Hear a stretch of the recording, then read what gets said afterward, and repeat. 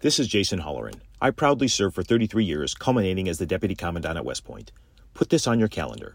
World War II weekend inside Old Bethpage Village Restoration on Long Island. Scores of operational vintage armor, in formation, May 18th and 19th. Nassau County Executive Bruce Blakeman invites you to join him in saluting America's greatest generation and all those who have worn the uniform in defense of our freedoms. That's May 18th and 19th, presented by the Museum of American Armor.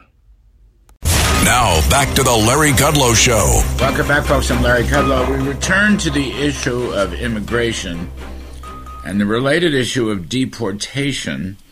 And we bring in Chad Wolf, who's a former acting secretary of the Department of Homeland Security, and he's currently the America First Policy Institute Executive Director. Chad, thank you for coming on. I appreciate it. You know, former President Trump gave a speech in Dubuque, Iowa, and referred to something called the Eisenhower Plan. We went back and looked at it, and Ike deported 1.3 million back in the 50s. Mexican workers, I believe, principally. He had a lot of public support for it. I had Steve Miller on the TV show last night talking about this, too. I mean, these numbers, last thing I want to say is the new numbers came out last night, of course, the dead of night on a Friday night. The Customs and Border Protection, 2.2 million through August illegals, and as of yesterday, through September 23rd, 2.4 million. In total, over 7 million illegals, Chad Wolf. Can we deport? Yeah. Can we deport? Would that be the right policy? Well, thanks for having me on, Larry. I think it will be difficult, but that's not to say that we shouldn't try. Once individuals are here, illegal folks that come across that border illegally, and once they're released into communities, it's very difficult. What the Biden administration, and you know this, Larry, over the last 2.5 years has told ICE law enforcement officers not to remove hardly anyone. And so the numbers are extremely low. There's no fear of deportation, even if you have a final order of removal, which means as an illegal alien, you've gone through the court system, you've seen multiple judges, and they all agree that you need to be removed, and yet the Biden administration is not removing them. And so what I would say is let ICE do their job and start removing individuals. And you saw under President Trump, you know, you were removing 250,000 or more folks every single year. And you can do more if you need to. Now, what I would say, you know, going back all the way to that Eisenhower plan, they were mainly removing Mexicans back to Mexico, which is much easier than what we are looking at today when you have 170 different nationalities coming across that border. Some countries refuse to take individuals back, so you got to get creative on how you do it. Can you at least do it at the border? In other words, instead of catch and release, catch and deport? Well, I mean, that's the whole idea of MPP, right? Which is to say you're not going to be released into American communities while you wait your asylum proceedings, if that's what you're claiming. Mm-hmm. And the whole idea was that if they didn't qualify for asylum, then obviously they weren't released in the United States and that they would leave and return home. And I think that's the best way to do it. Again, you can surge immigration judges to the border and you can do a bunch of stuff. But once individuals are into the country and they are released, it is very difficult to find them. And we know a significant majority of them never show up for their court cases. Can you actually try to mount a campaign to arrest illegals that are already in the country? Well, sure. I mean, again, that's what ICE, what they call their removal operations, ERO. That's what their job is to identify individuals that, again, have no legal right to remain here in the United States. And in many cases, they've gone through a court system and they have a final order of removal. You prioritize criminals and you prioritize public safety threats and you do all this stuff. But yes, you prioritize, and we did this during the Trump administration, different localities, right? So different cities and communities where you know you have multiple targets and you can do different campaigns within those.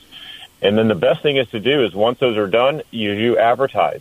You advertise that you're doing this so that there is a disincentive for folks to continue to come across that border because they know that they may get removed back to their home countries, which is, again, not occurring today. I mean, what I gather is the Biden policy, they're talking about work permits for illegals. They're talking about ID cards for illegals. It's sounds like it's making it easier to come in and easier to stay, which strikes me as exactly the reverse of what we should be doing. I think you're right. You're exactly right. I mean, this is the ugly secret of the Biden administration, and the way I would break it down is like this, which is they've thrown open the gates to the border. Right? They've opened the border wide open when they dismantled MPP or Remain in Mexico in our asylum cooperative agreements. You come in, they will mass release you into American communities, and they've created, quote, all these pathways for you to come in. They parole you in, different ways to come in. And here just recently, when all of that goes to court, and it is going to court, and a lot of it's being overturned in court, they are starting to give out what we call temporary protective status, or TPS status, to different populations. And they just did this with Venezuelans. Almost 500,000 Venezuelans here illegally just got legal status by a stroke of a pen of the Biden administration when they decided to give them temporary protective status. So I think they've constructed this whole system, Larry, to your point, where it's actually working against them because it's incentivizing more and more of this illegal behavior. We're talking with Chad Wolf, who's the former Secretary of Homeland Security. Chad, what is the role of Mexico in this whole game? I mean, it just strikes me that the Trump administration had a lot more cooperation from Mexico than the Biden administration. What should Mexico be doing? What are they missing here? Well, I agree with you. I think the relationship between U.S. and Mexico was far stronger and far closer during the Trump administration than we see today. Look, Mexico can be doing a lot more than they're doing. I think everyone would recognize that. But they don't want to do it, particularly not under the current president of Mexico, AMLO.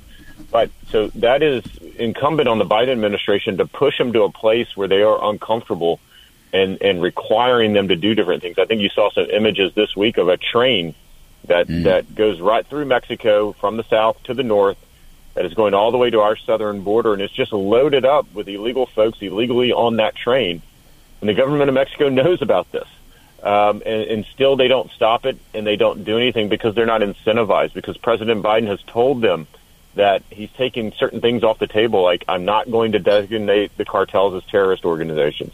I'm not going to use any military force.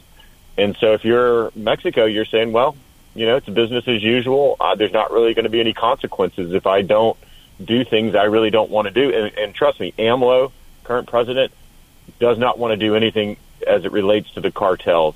Some would say he's in bed with them. I think there's a lot of strong evidence that points to that. And so he's not going to do this on his own. We're going to have to make it very uncomfortable for him to do that. And does that include military force?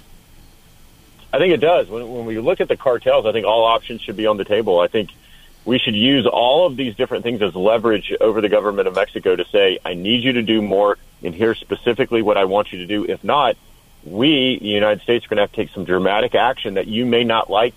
But look, Americans come first, and that's our responsibility, and we may have to take these actions. All right. Chad Wolf, former Secretary of the Department of Homeland Security, now the Executive Director of America First Policy Institute. Thank you, Chad. We appreciate it very, very much. Folks, quick break. Other side of the break, we're going to talk some business and economics with John Carney of Breitbart. I'm Kudlow. We'll be right back.